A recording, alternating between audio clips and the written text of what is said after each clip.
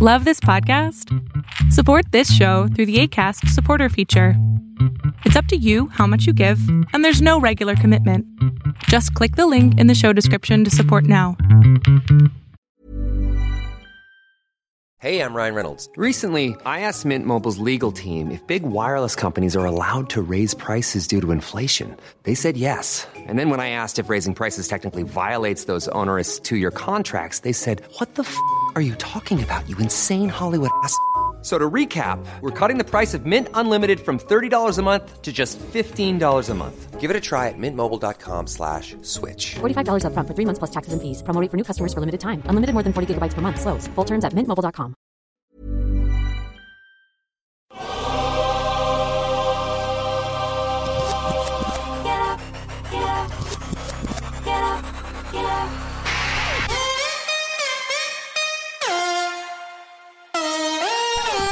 Welcome to On the Ball with Rick Bucher. Here's your host. Let's send it over to Rick Bucher. Rick Bucher.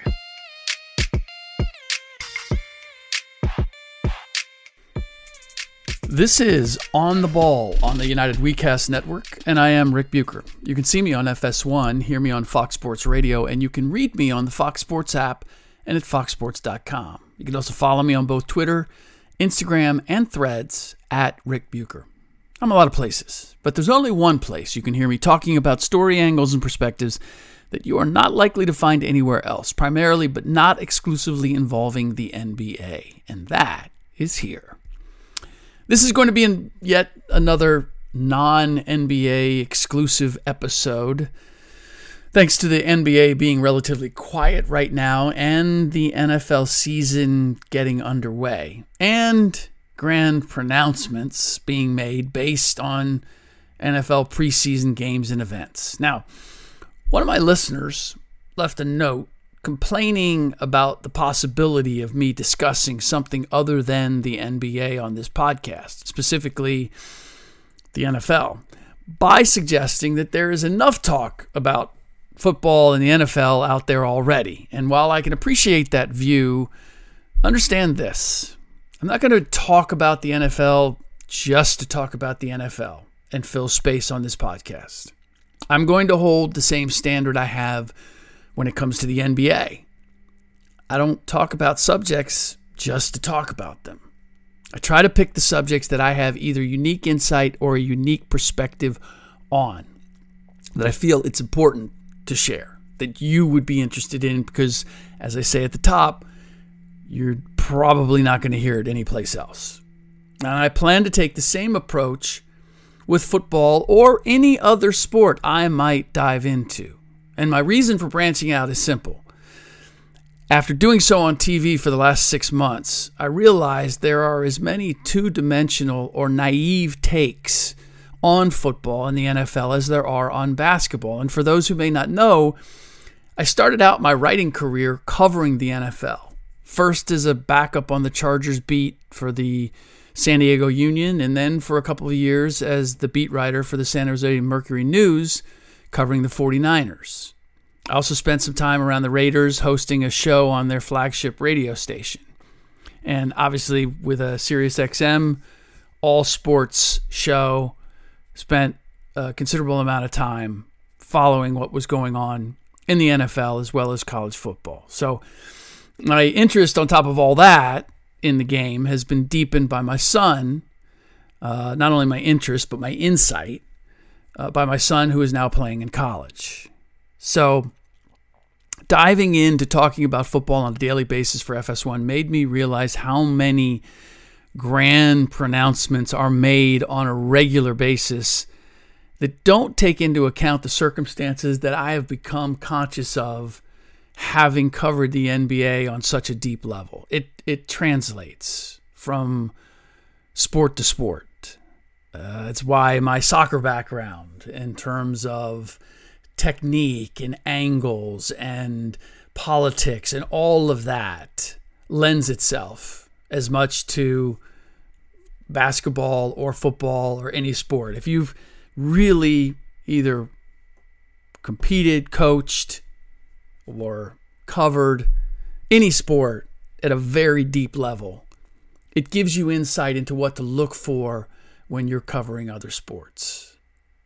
Allows you to see things in a much bigger frame. And that's my attempt or my interest in sharing what I know and my perspective here.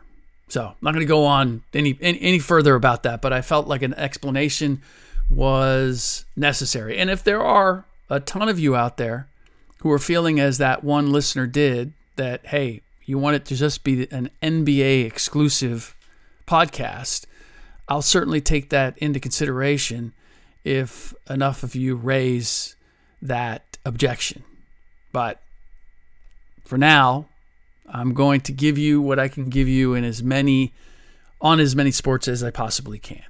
So, as I said, the look at the NFL preseason and everything that's being said, projecting how teams will do based on their draft picks and free agency signings, all of that during the offseason barely rised above the level of speculation.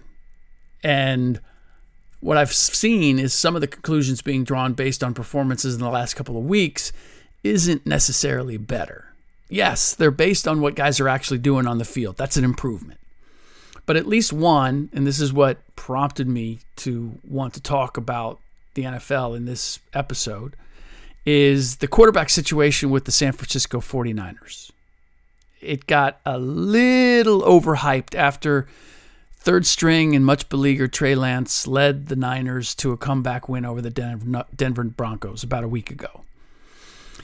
Before I get to that, though, I have to address what's going on with James Harden and the Philadelphia 76ers. I said the NBA has been relatively quiet, but Harden has been the exception. He has been very loud about his desire to get out of Philadelphia, taking the opportunity during a promotional tour in China to call Sixers team president Daryl Morey a liar and saying that he will not be part of any organization that Morey is part of. Now, this is a major sea change, obviously, because Daryl Morey and James Harden became very good friends or colleagues, however you want to frame their relationship. It was as good as any GM/team president, front office executive, and player have had in my time of covering the league. It was good enough that Daryl took care of him in Houston, and then was trying, after he got the job in Philly, Harden was more than eager to go to Philly directly from Houston. They couldn't make it happen. He went to Brooklyn, and then ultimately Daryl was able to bring him in from Brooklyn to Philadelphia. So the fact that the relationship is now broken is a major turn of events. It should be pointed out that making such a declaration, announcing that this relationship is no longer what it once was, and that the team president, accusing the team president of being a liar, making such a declaration on a promotional tour could not have made Adidas, his shoe sponsor, or any of the other promoters involved in the tour thrilled. Controversy may sell, but negativity does not. Now, there's certainly guerrilla or small label brands looking for attention, and they have an endorser who does something crazy and it brings attention, makes people aware of that brand when they would not have been otherwise aware of it. That can work. That can be a positive, at least short term, but not when it comes to established traditional brands. This is not a good look for Adidas by any stretch. And before I go any further, I should note, because I do have some criticism of Harden and how he is handling things, but I have to note that I'm not mad at Harden for being upset that he took a team-friendly deal to help the Sixers last summer, and they're not rewarding him with a hefty extension this summer. I've heard a lot of fans and media say, well, he doesn't deserve one after the way he played last season. And maybe in a perfect world, that would be true. But the NBA is not a perfect world by any stretch. And if you really take a look at what Harden did last season, and you look at what other guys have been rewarded with during this offseason, guys who didn't take less a year ago, then you might see Harden's situation a little different.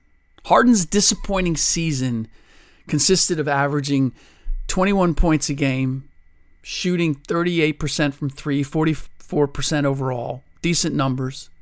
He led the league in assists with nearly 11 a game, and he had a near 3-to-1 assist to turnover ratio. Now, you know how I feel about stats. They don't tell you the entire story.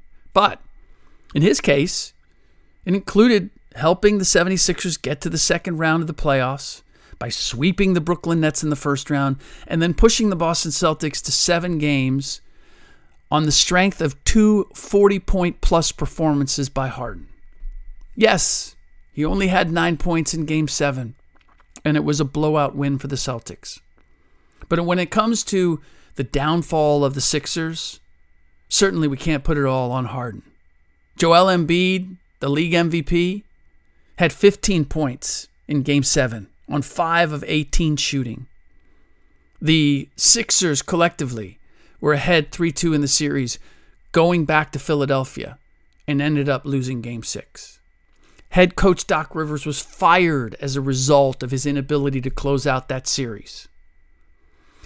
What I'm saying is there was a lot of blame to go around, and I wouldn't even give Harden the majority of it. Sure, the season was a disappointment. After all the process and all of that pain and agony and tanking, the Sixers were not getting past the second round when they tore it all down, and they have yet to get past the second round since this multiple reiterations of what they are. Does Harden have to carry the burden of all that? Fact is, led the league in assists, averaged 21 points, shot at a decent rate, didn't turn the ball over. And what happens? He's 1 year away from being a free agent. So put yourself in Harden's size 14 signature shoes. As I said, led the league in assists, helped the Sixers get to the second round of the playoffs. Now compare that to some of the players that were rewarded with contracts this summer that will pay them far more than the $35.6 million that Harden will make this coming season. Think about Harden knowing that he's going to make $35.6 million this season, and then watching as all of these other players are being given the extensions that he thought he had agreed to when he took less a year ago. His teammate Tobias Harris will make more than $35.6 million this coming season. 27 players in all will make more than he does. And they include Zach LaVine from the Chicago Bulls, C.J. McCollum from the New Orleans Pelicans, Kristaps Porzingis, who was with the Washington Wizards since traded to the Boston Celtics, Kyrie Irving, now with the Dallas Mavericks, Pascal Siakam, Ben Simmons, Anthony Davis, and Fred VanVleet. Now, there may be some players in there that you think are more accomplished and better than James Harden, but it's not all of them. It's not all of them. And all of them will be making more than he will. Anthony Davis just signed the richest per-year contract extension in league history. 3 years and $186 million. And while he had a very good playoff run, he's hardly a sure bet to repeat it, much less improve on it. You thinking that Anthony Davis is worth the highest salary over the next 3 years? And James Harden is worth nothing close to that, not worth an extension? LaMelo Ball Signed a 5-year, $206 million extension. Yes, he's young, up and coming. What has he accomplished? Kyrie, for all that happened with the Nets and then the cratering of the Dallas Mavericks after he arrived, signed a 3-year, $126 million extension. Chris Middleton, injured, and who knows whether he can stay healthy going forward, signed a 3-year, $102 million deal. I could go on, but you get the point. A lot of players who did less than Harden this past season got paid handsomely. Zach LaVine get the Bulls to the playoffs. CJ McCollum, Kyrie, Pascal, Ben Simmons, Fred VanVleet, all the guys that LaMelo, all the guys that I mentioned, none of them got to the playoffs, much less to the second round. None of them had 40-plus point games in the playoffs to win playoff games. Some have not proved that they have Harden's capability, like LaMelo. And some are just as much of an injury risk going forward as Harden, like Middleton, Davis, and Irving. Bottom line is, Harden has a solid case that he got shortchanged based on the going rate, based on how everybody else was dealt with during this offseason. Like what, more than $1 billion was handed out. For whatever disappointment anyone may have about how season ended for the Sixers and Harden's part in it, I can give you a dozen players who had more disappointing seasons and still were rewarded financially this past summer. And Harden is sitting back watching all of this transpire. I don't know what you do for work, but if you performed, maybe didn't perform up to the level you were expected by work, but still performed, and you look around and you still performed better than most of your other coworkers. Let's say your business, your company didn't have a good year, but you weren't the worst of the reasons why it did. And you look around and, wait a minute, everybody else is getting contract extensions? Everybody's getting bonuses? And I'm not? How would you feel? It wouldn't be a matter of, hey, well, collectively we didn't get it done. It would be, oh, something doesn't fit here. Why am I being singled out? That's where I get, well, I wasn't impressed with what Harden has done, and I'm not going to defend him in terms of his conditioning and how he's handled things in a number of situations. When I look at him being upset that he didn't get paid this summer, I understand why. Now, calling Morey a liar and drawing a line in the sand in terms of I'm not playing for a team that he's running and making it all about he only wants to go to the Los Angeles Clippers, which I think is, from everything that I'm hearing lately, an extreme long shot, shall I say. Calling Morey a liar, drawing a line in the sand, all of that isn't the best way to make a case or to improve his chances of getting paid. It's one thing to be unhappy and ask to be traded. And it's another to call out the man in charge of trading you by name and attacking his integrity. Damian Lillard of the Portland Trail Blazers, as most of you know, has asked to be traded. And I'm told that he feels he was misled by Blazers GM Joe Cronin in terms of what they were going to do with the team. But he hasn't gone public with that grievance. He hasn't even done it in a general way to say that the Blazers misled me. And he certainly hasn't used Cronin's name. Wise. Because this is what you should know about GMs. When they see one of their kind being done dirty by a player, their thought is not, well, yeah, Daryl kind of had it coming to him. He doesn't, whatever. No, they don't look at that particular GM and think, well, that's his fault. He got himself into that. They think, Botox Cosmetic, out of botulinum toxin A, FDA approved for over 20 years. So, talk to your specialist to see if Botox Cosmetic is right for you.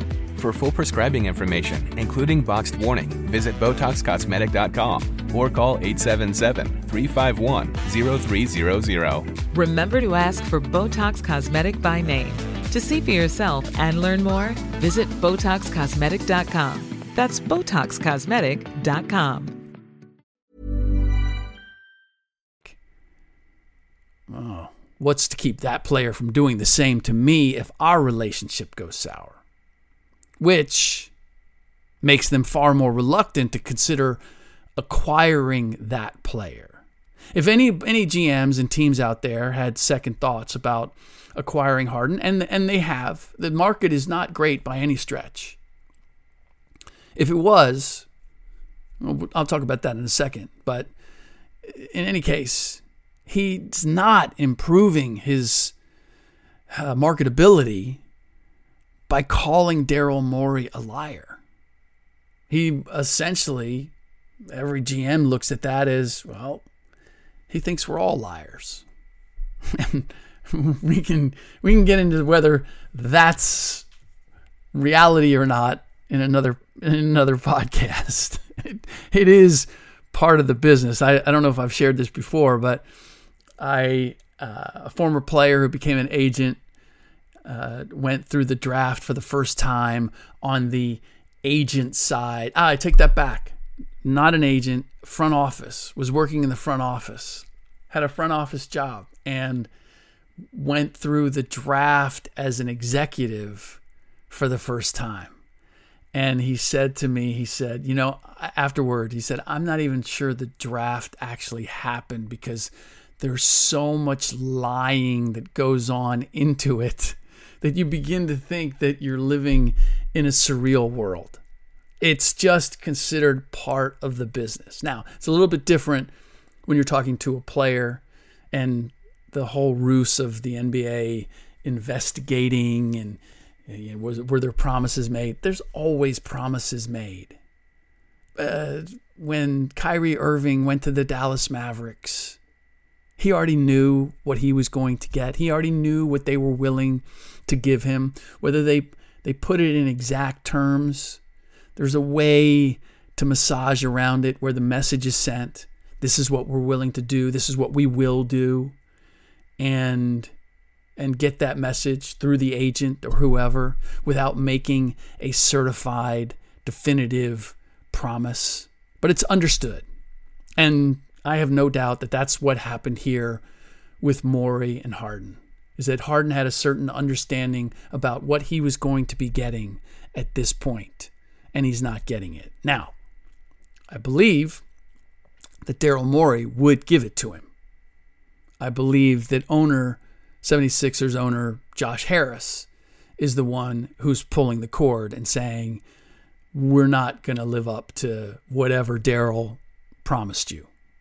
And that's what has created this situation. So the problem on top of all of that is that Harden is challenging a Daryl Morey who is more than willing, has already demonstrated with Ben Simmons that he's willing to let a high-priced player sit at home until he gets the deal that he wants. And based on how Ben Simmons was handled, I have to believe that Josh Harris, the owner, is willing to give Daryl the latitude to do that again.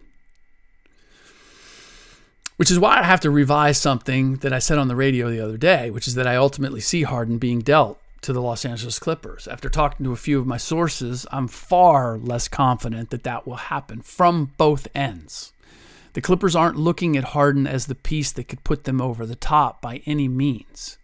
Could he improve them? Sure. But they're not willing to pay the price that Morey is putting out there. And as I said, Morey has demonstrated with Ben Simmons that he's willing to wait until he gets the deal that looks like it's equitable, or at least close to equitable. And nothing as of right now, even for Harden. This is the twist. This again is why Harden has a case. that he's being undervalued. Because on one hand, the Sixers don't want to pay him. On the other hand, they want a ransom for multiple first-round picks and young talent and all that in exchange for trading him. It's a bit of a contradiction there, no? In any case, all of this leaves Harden with only one option if he wants to get paid the way Irving did by the Mavericks or Davis did by the Lakers or anything close to those two. And that's play this season for the Sixers. Show that he's worth more than $35.6 million and create a market for himself, because right now, by all indications, there isn't one. If there was, we would have heard of teams interested other than the Clippers, as we have with Lillard. Boston Celtics, Philadelphia 76ers. There's been indications that other teams would be willing to jump into the fray if Lillard was open to going there. But we haven't heard that with Harden. And so that is the issue that Harden faces. He is the only one making noise right now. And it's not the kind of noise that is going to benefit him any more than it did Carmelo Anthony when he found his value was no longer what it once was. Now, about the 49ers quarterback situation. My comments are inspired by an on-air comment I heard after the 49ers 21-20 comeback win over the Denver Broncos, in which Trey Lance played the fourth quarter, led them to a touchdown, missed 2-point try, and then a game-winning field goal as time expired.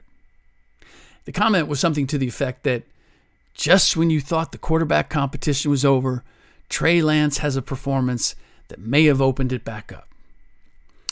Yes, the competition is over.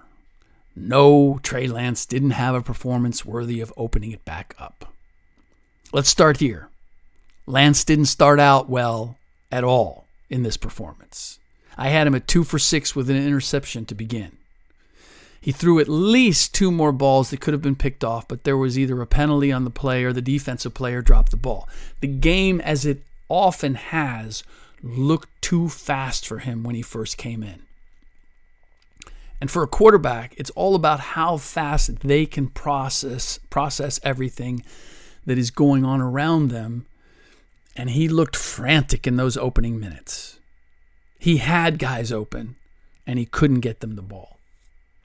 But this is why head coach Kyle Shanahan spent all the draft capital that he did to get Lance. Because despite being demoted to third string for this game, despite that horrendous start, despite the interception, Lance did not appear to be the least bit shook by any of it, as far as his confidence was concerned. In the heat of battle, yeah, there's times where he just looks like he's a little frantic. He's trying to gather everything in. He's moving a little faster than he has to. But in terms of it impacting his overall confidence and poise or composure, you don't see that. He shakes it off as well as any quarterback I've seen. So with the Broncos leading 20-12, with a little more than 5.5 minutes to play, looked like this had been yet another disappointing, almost disastrous appearance by Lance. And at this point, it's pretty simple. The game becomes fairly linear. You got to throw the ball downfield. If you're going to have any chance of winning, it's open it up. It's the 2-minute drill. No audibilizing at the line, no checkdowns. It's kind of let it rip. And you're either going to make those plays downfield or you're not. So that's what he did. Threw for whatever he could get, ran for whatever he could get, and he came alive. Threw several balls into tight windows. Very impressive. Like, could only put it in one place for it to be a completion, and he got it there on time. He scrambled just enough to stay alive and hit the open receivers that he was missing when he first came into the game. Let's be clear, though. This is where perspective and consideration of the circumstances has to be taken into account. The Broncos were playing their third stringers as well at this point. That was pretty damn apparent. Because while Lance did make a couple of tough throws, he also benefited from some poor coverage, some deft running after the catch by his guys, and timely penalties. Not to mention his defense shutting down the Broncos' third-string offense to get him the ball back to make that run for the winning field goal. He didn't do anything overall to suggest that he is equipped yet to do all the things a quarterback must do to run a Super Bowl contending offense. He gave a glimpse of why the 49ers thought he could be one. But that's it. Sam Darnold, the second string quarterback, still looked as if he had a better grasp of the offense and executing it. And Brock Purdy played one series and drove the 49ers for a field goal by completing 4 of his 5 passes. He looked sharp, efficient, and sharp enough that barring injury, he will be the 49ers starting quarterback on opening day. Now, Lance's performance creates a quandary for the 49ers in that what he clearly needs to do is play to develop. And the problem is I don't see how he gets that chance this season. The 49ers have too much at stake to experiment, and they have 2 quarterbacks who are better suited for getting the job done right now. The quandary is that I'd be reluctant to give up on him just yet. His resilience is invaluable for a quarterback and rare. His athleticism is the reason he didn't suffer a sack, unlike Darnold or Purdy. And I have to admit, his interception was a pretty nice play by the Broncos lineman.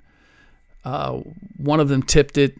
It was kind of an attempted dink pass by Lance. Felt the rush, tried to lob it over. It got tipped, and then another Bronco lineman caught it with a diving catch. I'd say that Lance faces the exact same problem that James Wiseman did for the Golden State Warriors. It's just coincidence that both are Bay Area athletes, or were. Both were acquired with considerable draft capital to fill a specific need for teams that are competing for titles. And both were selected based on their potential because they had played so little prior to getting drafted and then were sidelined by multiple injuries, all of which put them even further behind in their quest to develop, not just into a pro-level player, but into a pro-level player on a team with championship aspirations. That's a bar several rungs higher, and the odds were stacked against both of them from the start. And then you throw in the injuries, and it was basically no chance. The Warriors ultimately knew Wiseman wouldn't ever become the player he's capable of being on their timeline. So they did him a solid and moved him, which is why he's now in Detroit. The 49ers could very well be forced to do the same with Trey Lance. Not for their sake, but for his. All right, that does it for this episode of On the Ball on the United WeCast Network. Please rate and review the show on iTunes or wherever you get your podcasts. And as I demonstrated at the top, if you do leave a comment about what you like or what you'd like to see different about the show, I will take that into consideration. In the next podcast, I'm thinking that I'm going to get into Team USA. For those who haven't been aware, the national team is playing for the World Cup. The last I checked, we were not ranked number 1, but number 2 behind Spain. The real games begin this weekend, and I will be following them. It's a young team, and I love the composition of it. I think they're going to surprise people. Certainly, I believe that the program went the right direction in who they selected, and I'd actually like to see them continue to do it this way when it comes to the Olympics. The Olympics always being far more attractive to players than the World Cup for marketing reasons, ego reasons, many reasons. In any case, we'll get into how that team has played what we should draw or what conclusions we should take from the way guys have played on that team and how they're being utilized, what it means for what they're going to be as NBA players next season. Obviously, Anthony Edwards, the Minnesota Timberwolves star, is at the top of that list of consideration. All that in the next episode. In the meantime, as always, thanks for listening.